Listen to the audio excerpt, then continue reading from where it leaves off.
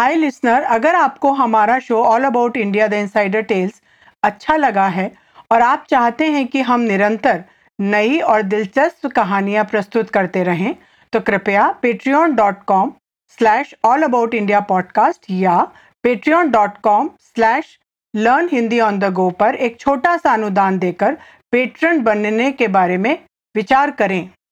आपके द्वारा दिया गया हर अंशदान हमारी सहायता करता है और हमारे लिए भारत से जुड़ी रोचक कहानियां आप तक पहुंचाना संभव करता है।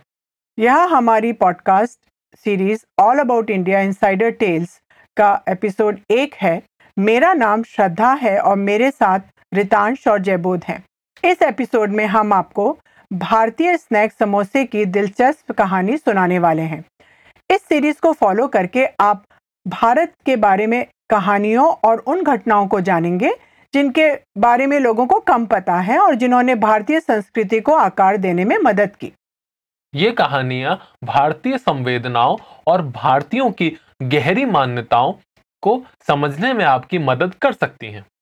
अगर आप अंत तक हमसे जुड़े रहें तो आप इस एपिसोड में इस्तेमाल हुए एक उपयोगी एक्सप्रेशन के प्रयोग को सीख सकते हैं।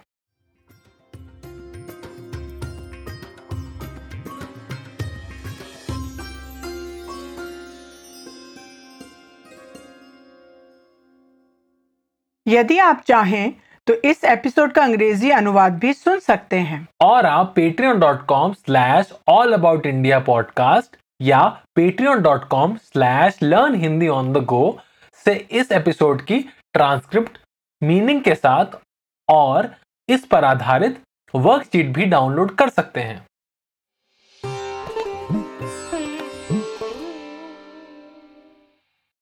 क्या तुम जानते हो कि दुनिया का पहला फास्ट फूड कौन सा है? पास्ता, पिज्जा या शायद चाइनीज डम्पलिंग? नहीं, यह प्रसिद्ध भारतीय स्नैक समोसा है। अच्छा, वाकई? क्या विश्व का पहला फास्ट फूड समोसा है? आप उसी लोकप्रिय भारतीय स्ट्रीट स्नैक के बारे में बात कर रही हैं ना, जो उबले हुए आलू, हरी मटर, अदरक, मसालों और हरी मिर्च से भरा होता है और जो दुनिया भर में अधिकतर भारतीय रेस्टोरेंट में स्टार्टर के रूप में परोसा जाता है। हाँ बिल्कुल, यह वही आम तौर पर मिलने वाला स्ट्रीट फूड है। क्या तुम जानते हो कि समोसे की उत्पत्ति भारत में नहीं बल्कि प्राचीन ईरान में हुई थी? इसका पहला उल्लेख 11वीं शताब्दी के एक फारसी इतिहासकार द्वारा लिखी गई पुस्तक में मिलता है। इस किताब में उसने एक ऐसे व्यंजन का वर्णन किया जिसे गजनवी साम्राज्य के शाही दरबार में परोसा जाता था और जिसका 10वीं से 12वीं सदी की शुरुआत तक ईरान और मध्य एशिया में बोलबाला था। उस समय समोसे को सनबोसाग कहा जाता था, जिसका अर्थ है तिकोनी पेस्ट्री। समोसा बनाने की विधि अरबी रेसिपी की किताबों में मिलती है। ये किताबें 10वीं और 13वीं शताब्दी के बीच लिखी गई थी। इनमें समोसे का वर्णन एक कीमे से भरे एक छोटे तिकोने व्यंजन के रूप में किया गया है, जिसे व्यापारी यात्रा के दौरान कैंप फायर के पास बैठकर खाते हैं और जिसे व्यापारी नाश्ते के लिए सैडल बैग में पैक करके मध्य एशिया से पूर्व और दक्षिण एशिया की लंबी यात्राओं में अपने साथ ले जाते हैं। और भारत में समोसा कैसे पहुंचा? 12वीं या 13वीं शताब्दी में गजनवी साम्राज्य की सेना के साथ आए रसोइये इसकी रेसिपी मध्य एशिया और अफगानिस्तान के हिंदू कुश पहाड़ों से गुजरकर अपने साथ भारत में लाए थे और अपने बेहतरीन स्वाद के कारण भारतीय राजाओं ने समोसे को आशीर्वाद और प्यार दिया। समोसा जल्द ही एक ऐसा नाश्ता बन गया जो एक राजा को भी परोसा जा सकता था। 13वीं शताब्दी के अंत में दिल्ली सल्तनत के एक विद्वान और शाही कवि अमीर खुसरो और 14वीं शताब्दी के यात्री और खोजकर्ता इब्न बतूता ने समोसे का वर्णन समूशक या संबूसक के रूप में किया, जो कीमे, बादाम, पिस्ता, अखरोट और मसालों से भरी एक छोटी पेस्ट्री होती थी। अच्छा, वाकई। तो तब समोसे मांस और सूखे मेवों से भरे होते थे। और कैसे बदला समोसे का स्वरूप और यह आम भारतीयों तक कैसे पहुंचा?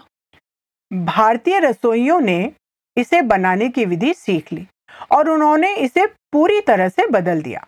उन्होंने इसमें धनिया, काली मिर्च, जीरा, अदरक और अन्य भारतीय मसालों को डालकर इसे स्थानीय स्वाद के अनुसार ढाल दिया।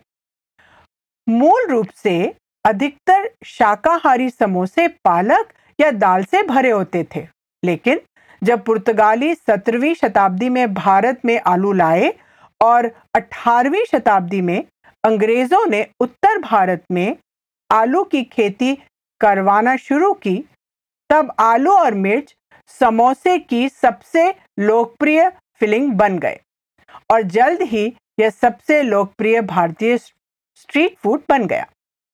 क्या समोसा भारत के अलावा अन्य देशों में भी लोकप्रिय है? हाँ, बिल्कुल।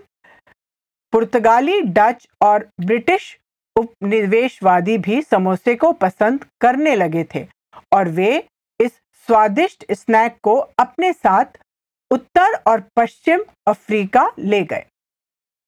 समोसे के जैसा दिखने वाला तला हुआ सांबूसा कई अफ्रीकी देशों जैसे जिबूती, इथियोपिया और सोमालिया में स्थानीय व्यंजनों में एक प्रमुख स्थान रखता है। ये सांबूसा गोमांस, चिकन या हरी दाल और पूर्वी अफ्रीकी ताज़ा जड़ी बूटियों और मसालों से भरा होता है। इसे आमतौर पर विशेष अवसरों जैसे रमज़ान, क्रिसमस और इथियोपियाई ऑर्थोडॉक्स ईसाई त्योहार मेस्केल पर खाया जाता है। समोसा दक्षिण अफ्रीका में विशेष रूप से केप टाउन का भी एक लोकप्रिय स्नैक है। वहाँ इसे समूसा कहा जाता है, जिसमें मेमने के मांस का कीमा या चिकन, आलू या स्वीट कॉर्न भरा होता है। जयबोध, क्या आप जयपुर के खास समोसे के बारे में बताएंगे जो बहुत प्रसिद्ध है? हाँ, जयपुर में प्रेम प्रकाश नाम का एक सिनेमा है जहाँ 80 के दशक में हर रविवार को हॉलीवुड फिल्में दिखाई जाती थी और जहाँ मैं अपने दोस्तों के साथ जाता था। उन दिनों मेरा रविवार का नाश्ता होता था भारतीय मसाला चाय और समोसे जो सिनेमा की कैंटीन में मिलते थे। उनकी परत पतली होती थी और वे उबले आलू, हरी मिर्च और हरे धनिए से भरे होते थे और चटनी के साथ परोसे जाते थे। ये हरे धनिए और कच्चे आम से बनी एक तीखी और खट्टी चटनी होती थी। 40 साल बाद मैं इस समोसे की दुकान के मालिक से मिला जो आज भी वही समोसे बेचता है, जिनका स्वाद आज भी वैसा ही है। ये समोसे अब जयपुर में काफी प्रसिद्ध हैं और पीपी समोसे के नाम से जाने जाते हैं। तो समोसा भारत आया और स्थानीय स्वाद के अनुसार ढल गया और एकदम बदल गया। समोसा दुनिया भर में पहुंचने से पहले पूरी तरह से भारतीय बन गया और यह दुनिया के दूसरे देशों में जाने के बाद फिर से बदला और स्थानीय स्वाद के हिसाब से ढल गया। सही बात है। समोसे की कहानी एक तरह से भारत के बदलाव की कहानी भी है, जो सदियों से चले आ रहे विदेशियों के आगमन से जुड़ी हुई है। जो प्रवासी आए वो अपने साथ लाए अपने व्यंजन और अपनी संस्कृति, और बाद में वे भारतीय संस्कृति का हिस्सा बन गए। इन आदान प्रदानों ने भारतीय संस्कृति को अनेक रंग दिए और देश को बनाने में मदद की। क्या इस एपिसोड में इस्तेमाल हुए एक एक्सप्रेशन को दोहराएं और उसका उपयोग सिखाएं? हाँ, क्यों नहीं। किसी के हिसाब से अपने आप को ढाल लेना। मैं दोहराती हूं, किसी के हिसाब से अपने आप को ढाल लेना, which means to adapt oneself according to someone or something.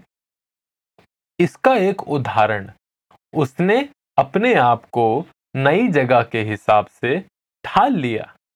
मैं दोहराता हूं, उसने अपने आप को नई जगह के हिसाब से ढाल लिया, which means he adapted himself according to the new place. Shall we give the listener a quiz? For sure. Listener will give you several sentences followed with brief pauses for you to translate those sentences into Hindi. And I'll translate the sentence after you. Ready? Here we go.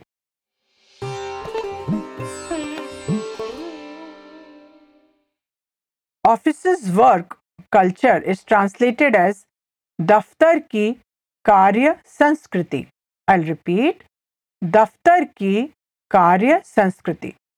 To adapt oneself according to something is translated as किसी के हिसाब से अपने आप को ढाल लेना. Here is the first sentence for you to translate. Has she adapted herself according to the office's work culture?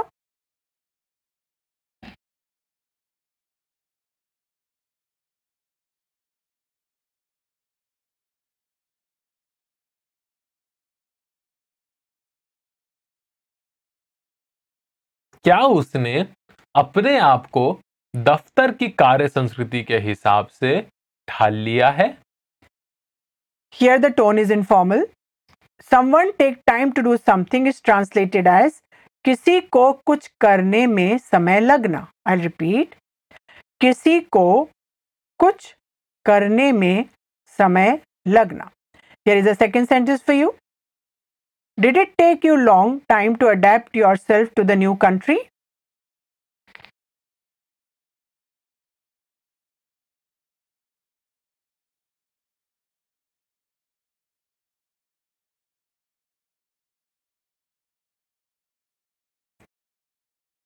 क्या तुम्हें अपने आप को नए देश के हिसाब से ढाल लेने में बहुत समय लगा? हमें आशा है कि आपको यह पॉडकास्ट सुनने में आनंद आया होगा. क्या आपको पता है कि हमारा एक फेसबुक पेज है?